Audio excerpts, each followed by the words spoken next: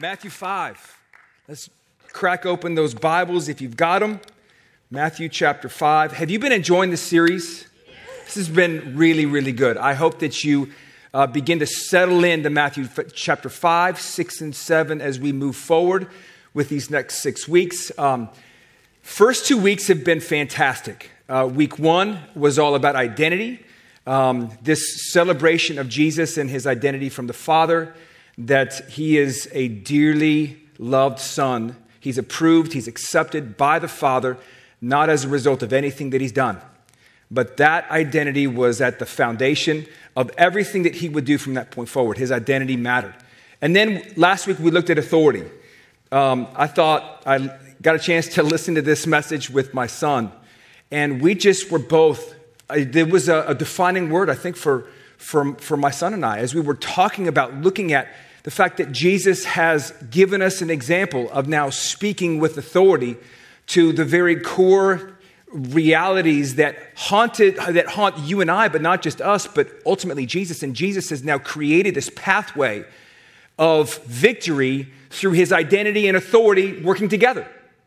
And it really leads us to what we're going to talk about for tonight. But chapter 3 was identity. Chapter 4 at the beginning was authority. And then it begins to crescendo into the end of chapter 4, where Jesus is stirring up the crowds as a result of the fact that now he has been launched into his ministry.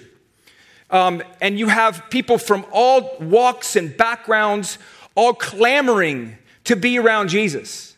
This is a crowd that's being now brought together, brought around this king, this new king in Jesus Christ. And these crowds are not what you would think. They come from all walks of life. There are those who are Gentile, those who are Jews, and so they begin now cross-pollinating for one specific purpose, and that's Jesus. And so I think when I thought about the Sermon on the Mount, for many of us, we think it's like a serene moment of tranquility. It's just Jesus kind of pontificating. No. Like there is a flurry of activity. This is a supernatural moment, a politically charged moment. Supernaturally charged moment. And then he gathers people on this mountain. And as you know, a lot of really important things occur in mountains. The giving of law, for example, in Exodus chapter 20, it's kind of a big deal, right? And so that happened on a mount. And so here you have Jesus. Not the second coming of Moses, but the better Moses, who is now giving a better law. And what he's doing is he's now, as this king, inaugurated king, he's now saying that the kingdom has come. I'm the king. And now this king is laying out what it looks like to be a kingdom follower. What does it look like to live in this kingdom? What does it mean to operate with one another, with God, all through the lens of identity and authority? You see, what's fascinating about the first maybe 20 verses of chapter 5 is that Jesus he's now turning all of the identity and authority that he's received, he's now turning it to his followers. So when he says, you are the salt of the earth, like that's identity, that's not what you do, that's who you are. So now, what Jesus is doing, he's saying, this is what's been given to me in identity and authority. I'm now turning it around and I'm now giving it to you as those who are going to follow me in my kingdom, my way. Now, the hearers in this context have nothing to compare it to, because there was the Pharisee kind of approach of life, which was all about adherence to the law and traditions. There was the Sadducees, which was all about, they were realists. They were about making a deal with Rome and just kind of getting on with life. There was the Essenes, which were about, they basically concluded, let's burn the whole thing down. And they took off to just live in the desert itself. And then you've got the Zealots. They wanted to overthrow everything. So the Pharisees were all about going back. The Sadducees were all about going ahead. The Essenes were all about getting out. The Zealots were all about being activists. And then you have Jesus. And Jesus didn't fit. And he's now calling everyone to a whole new way of operating in life. And ultimately, this authority and identity he wants to give, he now wants to give it to people and now launch them into the basic struggles and challenges that they have in life. Enter Matthew chapter 5, verses 21 to 26. And as we talk about anger, let me just tell you, Pastor AJ was giving out these assignments, and I just said, oh, God, please help me not get anger. That's the one area that I'm not only a spokesman, I'm also a client, right? So if I'm being honest, I'm in the battle with you. We're all in this thing together, okay? So as we look at this idea of anger, I think that we're going to be able to unpack some things that we haven't seen before. And ultimately, the hope is that the identity and the authority that's extended to Jesus, he wants to reiterate that in hope and encouragement and purpose and direction to move us forward, not now launch us in regards to our past of all the things that we're not. Okay, so this is what Matthew chapter 5 says, 21 to 26. It says this. You have heard that it was said to those of old, you shall not murder, and whoever murders will be liable to judgment. But I say to you, I love that. But I say to you that everyone who is angry with his brothers will be liable to judgment. Whoever insults his brothers will be liable to the council. Whoever says, you fool, will be liable to hell of fire. So if you are offering your gift at the altar and there remember that your brothers have something against you, leave your gift right there before the altar and go. First be reconciled to your brother and then come and offer your gift. Come to terms quickly with your accuser while you are going with him to court, lest your accuser hand you over to the judge and the judge to the guard and you be put in prison. Truly I say to you, you will never get out until you have paid the last penny. August 21st, 2017. I don't know if you have cultural amnesia, but a kind of an epoch moment happened in 2017. I was in Nashville, and from Oregon all the way to South Carolina, there was an eclipse. This eclipse was unlike anything that we had experienced. It was a full eclipse. I was in Nashville with my wife, and you saw the sun, and all of a sudden, you didn't see the sun. And there was something blocking it. Now, it was really important to know there was nothing wrong with the sun at all. It was my vantage point and perspective of the sun that got blocked, preventing me from seeing it. 6 minutes later, though, it was fine. The sun came out.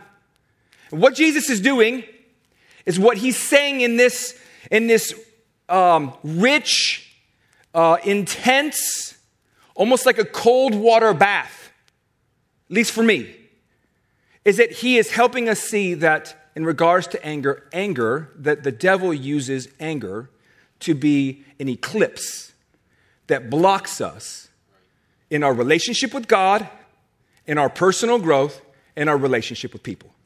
That's what he's saying. Is that he is saying simply that the power of anger is now something that we have to acknowledge as a reality and not something that is just a minor problem. This is what I mean. We've got a family of 6 people, have an ongoing relationship with the local library, and as a result, we have an ongoing fine. How many families you have an ongoing fine with the local library? Yeah. So, again, I'm a tax-paying citizen, love God, but I can go to sleep at night knowing that I have a ongoing library fine. Like, I'm kind of okay with that. I'm going to pay it, believe me. But as soon as I pay it, something's going to happen, and I'm going to owe more money. I'm just going to take my time. Now, if I were to have a back tax with the IRS worth about $500,000, that's something a little bit different. That's an urgency, an intensity, and an intentionality on my side to now focus on this problem because my world is going to shut down. What Jesus is doing in this moment is that he is trying to adjust our perspective of the power of anger, that its effect, that it is not something to be ignored and that you can just kind of sleep through like a library fund. This is a back tax. There is a serious problem in this kingdom that we are living in this beauty of a new king, a new kingdom, that anger will not be accepted, is what this king is saying. It won't be accepted. Like this is, for me, this is alarming.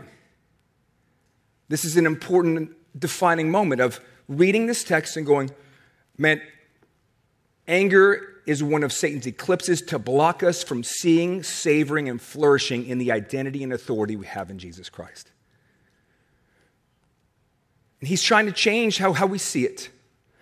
But if I'm honest, this is really hard to see it the way that Jesus does because we live in a society that, if we're really honest, is filled with culture. It's a culture of rage, bitterness, and outrage.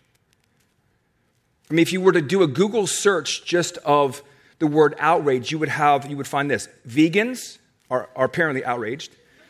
Dancers are outraged.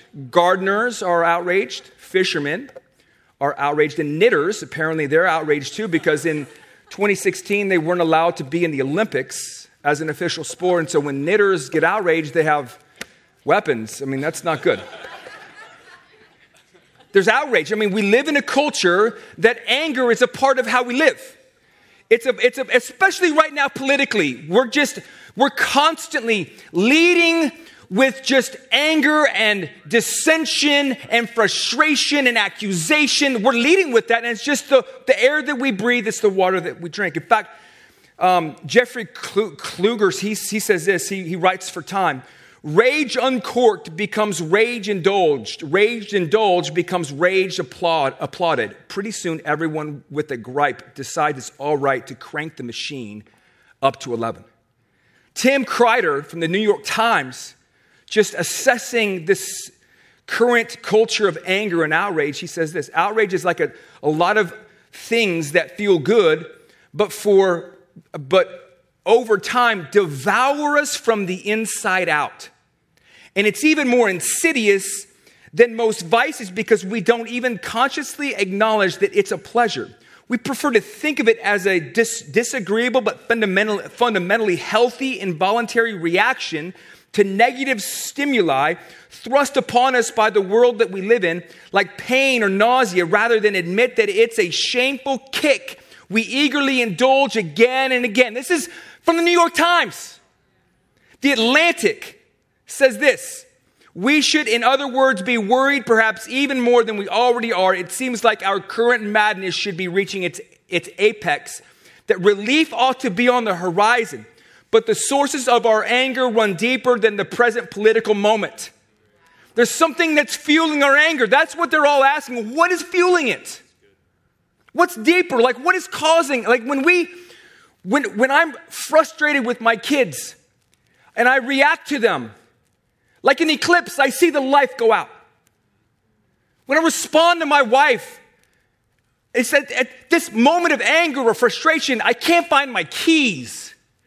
I can't find a controller. I can't find my computer, and I turn on someone. An eclipse happens. But what's running deeper than all of that? Like, what is causing us to respond and react like this? Well, Jesus points us to Matthew chapter 24, and when he's talking about signs of the end times, this is what he says. Then many will take offense, betray one another, and hate one another. Many false prophets will rise up and deceive many, because lawlessness will multiply. The love of many, that's agape, the agape love will grow cold. But the one who endures to the end will be delivered. What he's saying is he's giving us a clue into what fuels the anger within.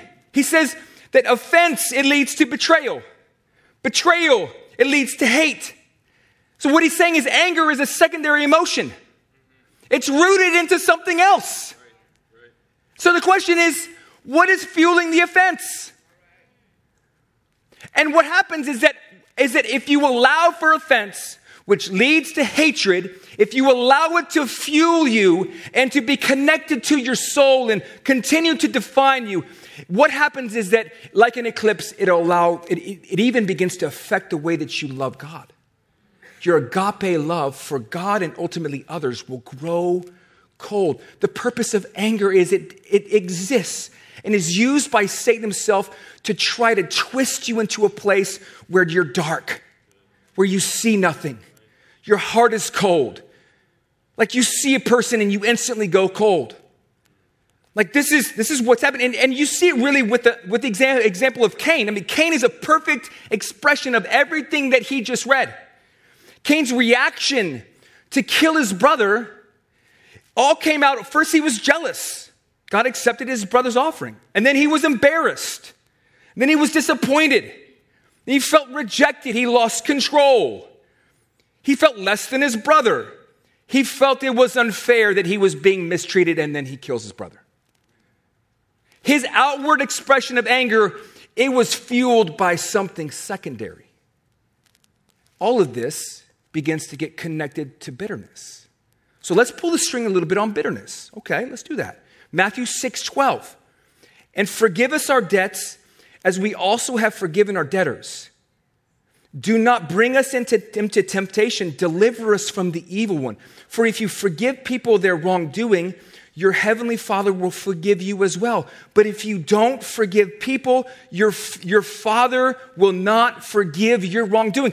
Our intimacy with Jesus is now directly connected to the bitterness that now fuels us. And the anger by which it's expressed. It's that our relationship with God as it pertains to now receiving forgiveness from Him, having a heart that's soft. That we can't have that the way that we were designed to when it comes to our identity and authority in this new kingdom if we have bitterness that traps us, bitterness that is eclipsing the love of the Father and the opportunities of relationship with people. It hinders our prayers. Mark 11:22. Jesus replied to them, have faith in God. Now he's saying that there's a faith that we relate to God, but then he's also like a faith of praying and reading your Bible. There's a faith that is operating through you to relate to the world, that is growing your relationship with God. That's one faith. But then Jesus talks about a secondary faith that moves mountains. I assure you, if anyone says to this mountain, be lifted up and thrown into the sea, and does not doubt in his heart, but believes that what he says will happen, it will be done for you. Therefore, I tell you, all the things you pray and ask for, believe that you have received them, and you will have them. And whenever you stand praying, if you have anything against anyone, forgive him, so that your Father in heaven will also forgive you your wrongdoing. Which means, and at the core, at the base of who we are as a people, we are a church that has mountain-moving faith. Like, we want that. Like, it's going to take faith for us to win the city. It's going to take faith for us to be a place of reconciliation. It's going to take mountain-moving faith. What he's saying is that when we have bitterness that is attached to our heart, that is eclipsing the way that we see other people and ultimately God, that our prayers of faith are hindered. They're hindered. They're hindered. Our intimacy with God is affected. Our prayers are affected. And then our community with one another is affected. This is what Hebrews 12 says. Pursue peace with everyone and holiness. Without it, no one will see the Lord. Make sure that no one falls short of the grace of God, and that no root of bitterness springs up, causing trouble and by it defiling many. Did you catch this?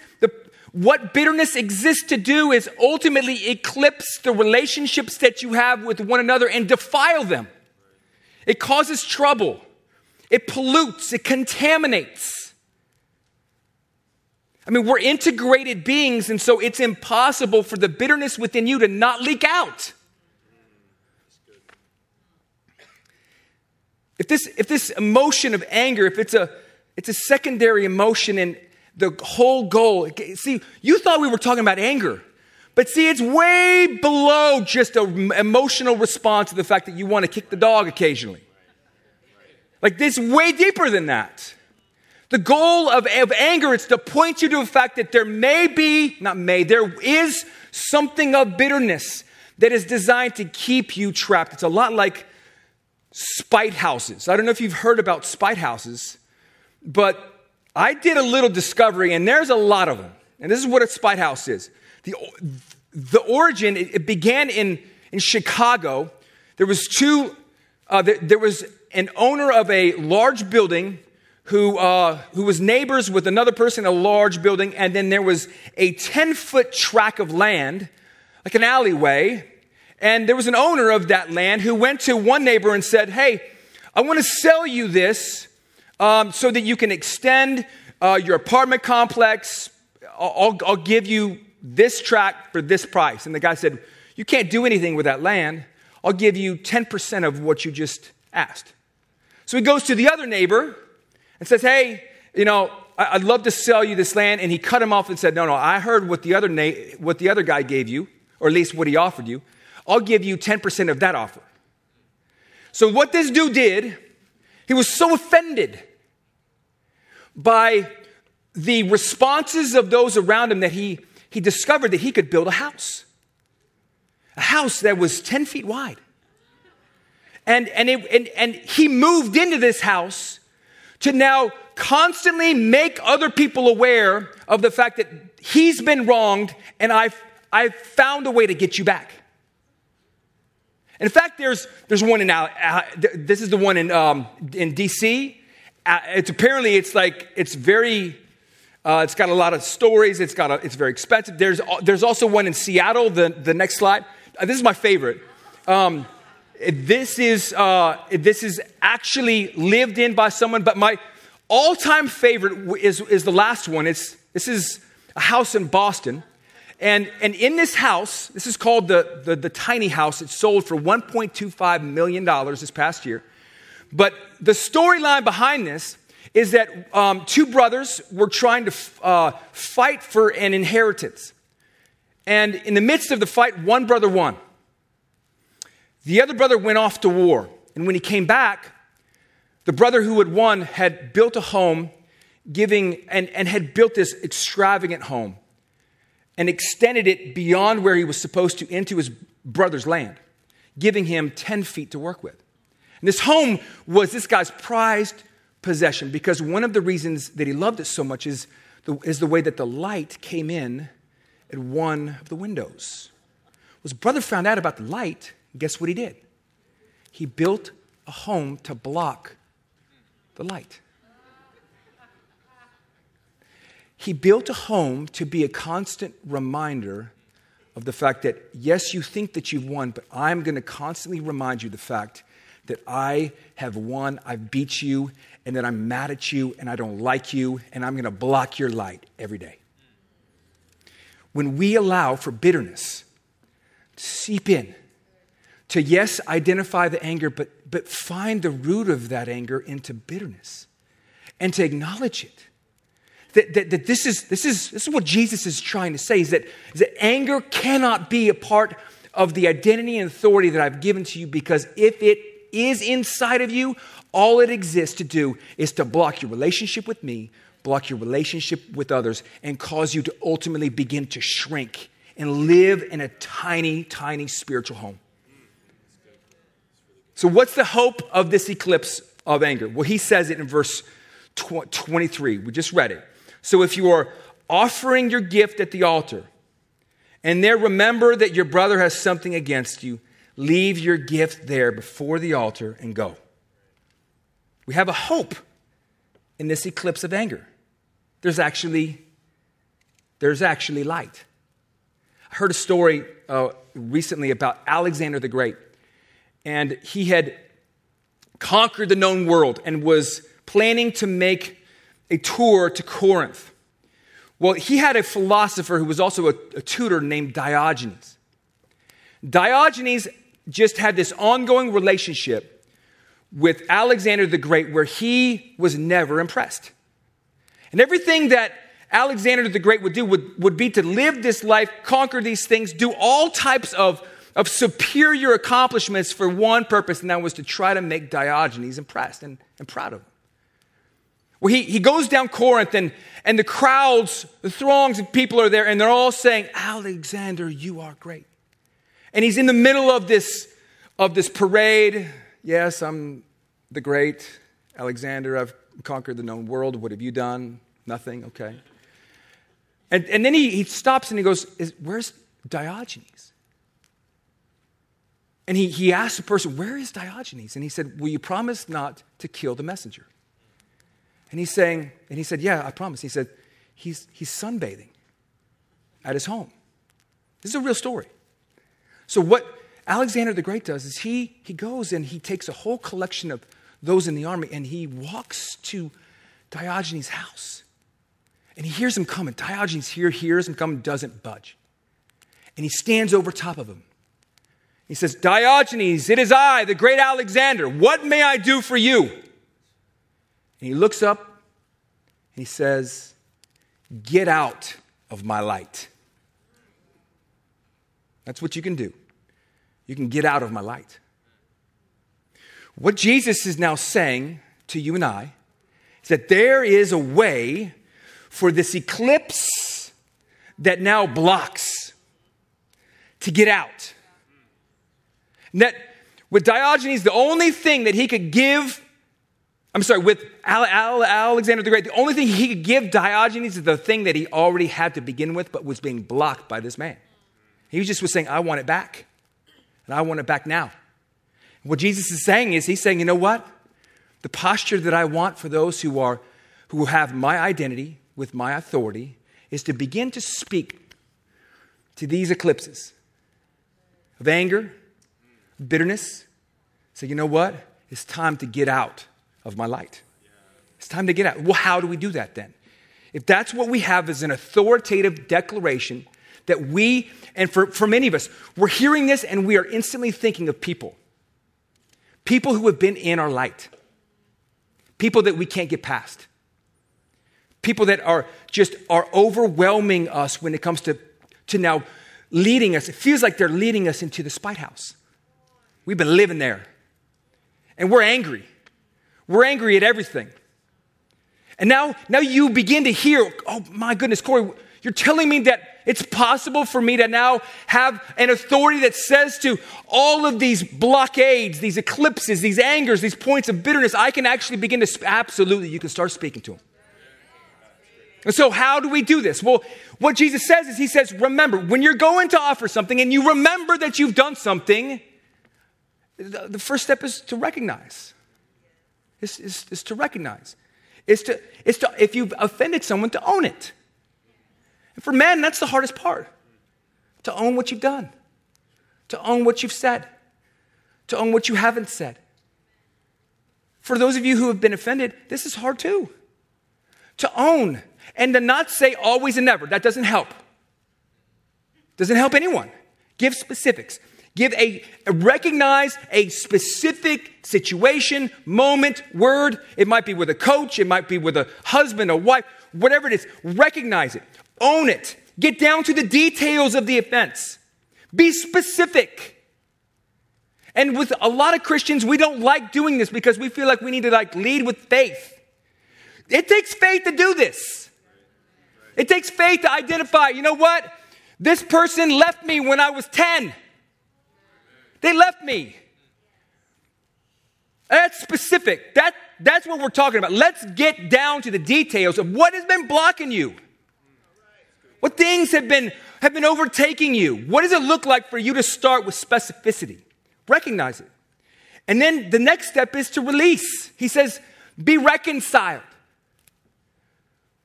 First step, though, after you recognize is to position yourself as an offender before God. The only way that you make that person human is for you to realize I have offended a holy God. I have got to be in a place of saying, God, I have wounded my relationship with you. I have turned my back on you. I have left you. And I am broken for that. God, help me remember before I go to them, help me go to you and acknowledge what I've done before you and the fact that you have led with forgiveness with me. We've got to start with the position where I am an offender before God, and that from that position, we see the person, not the offense. I mean, we've all been to the circus and got caricature, right? It takes one part of our face. Like, I've got big ears. I always get these drawings where my ears are like the size of elephants. Right? I don't look human. That's what, if you don't identify the offense, you will make a caricature of that person. You will take the one thing that they've done and you will dehumanize them. You'll dehumanize them. You'll take a person made in the image of God and you will now you will position them in your mind as someone who's demonic, who is apart from God because of something that they've done. We've got to see the person, not the offense. And then we draw from the reservoir of the fruit of the cross to now release them. And believe me, this is hard. This is costly. It costs you to do this. It may take walks in the morning, multiple walks where you're crying out. And you're yelling, and you don't want to. But you're saying, God, I want to try. Help me take baby steps in beginning to see this person as a human being so that now you can replace my bitterness with forgiveness, where I can actually release them. Lewis Smedes, he says this: when you forgive someone, you are dancing to the rhythm of the divine heartbeat. God invented forgiveness as the only way to keep his romance with the human race alive. This has to be a part of your understanding of anger. It goes way beyond anger. This begins with recognizing and then beginning to release them. And then what Jesus says, he says, do it quickly, which means this has to be rapid. It has to be rapid. I mean, Ephesians 4, you know it. It says this: in your anger, do not sin. Do not let the sun go down while you are still angry. And do not give the devil a foothold. This word foothold is from the word topos, where we get topography. It's a military word. It's all about surveying an enemy territory to see where you can launch an invasion. Like, that's what a foothold is. Like, we have a program. It's called forgiveness. It is how we have a relationship with God. When we choose not to use that program, when we choose to withhold forgiveness from people and live in a place of anger and dissension, and we choose it, we live in it, it's ours. We are in the spite house and we're going to love every minute of it. When we do that, I'm telling you, the devil sets up a launching pad into your life in that area. It's going to happen. This is what the text is saying. The devil knows you are forgiven if you refuse to participate with this program of forgiveness. That's all he's got. That's all he's got.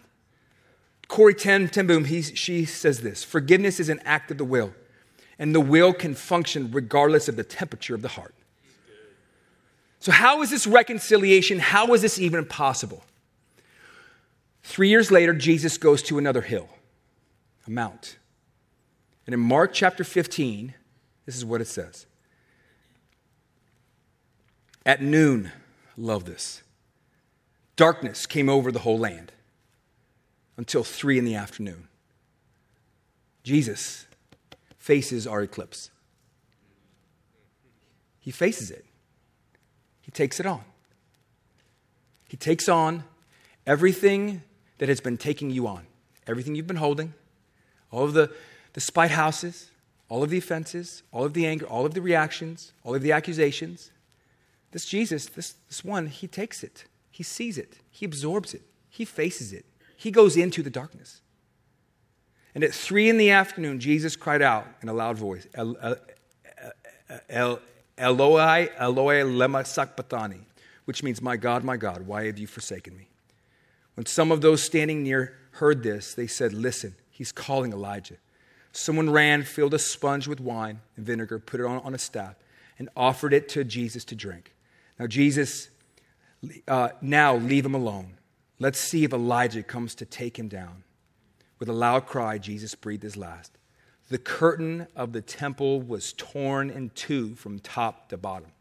And when the centurion who stood there in front of Jesus saw how he died, he said, surely this man was the Son of God. Because this man has taken all of the eclipses that have been attacking us.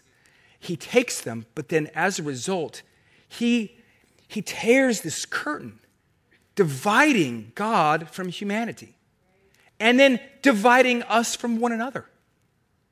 And Jesus, he tears it. Which means now what he can offer you and I is actual hope in the midst of the wounds that we face and the bitterness that comes out of those wounds can actually become scars. Like if you have a wound, that thing is sensitive. Like we all have been around wounded people. You say a name. You give a season of their life. You bring up something and you see that person instantly change into someone else. It's a wounded person. But when you go from wounds to scars, scars tell stories.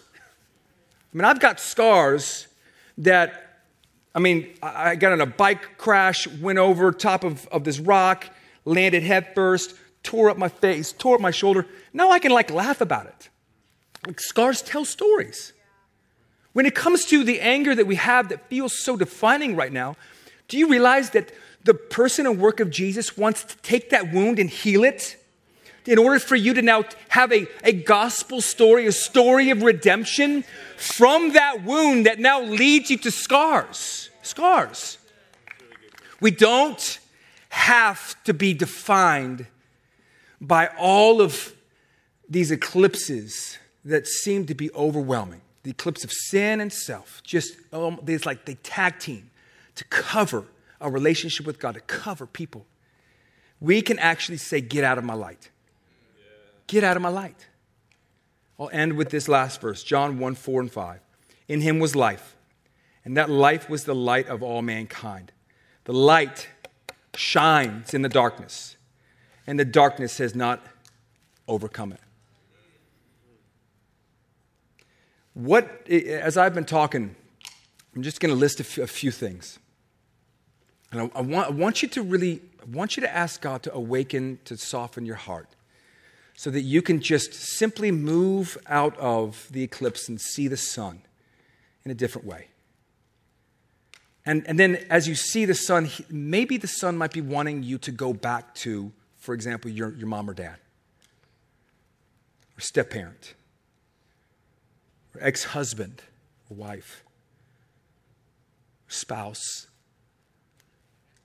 child, boss, co-worker, a pastor,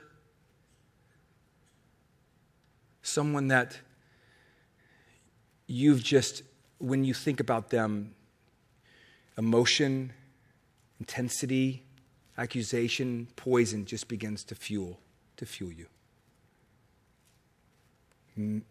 Maybe this is a moment for you to ask God to help you to begin to live in this program of a real forgiveness, a forgiveness that is never stopping, never giving up, unbreaking, always and forever.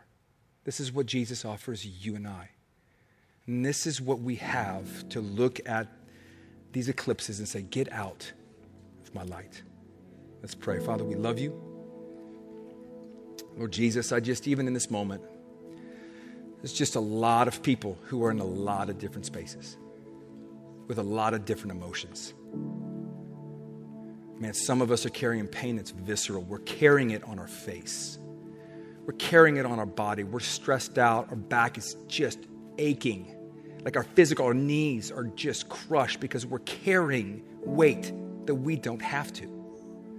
We're choosing to live in these spite houses to spite someone else, just to attack them, just to lay it on them.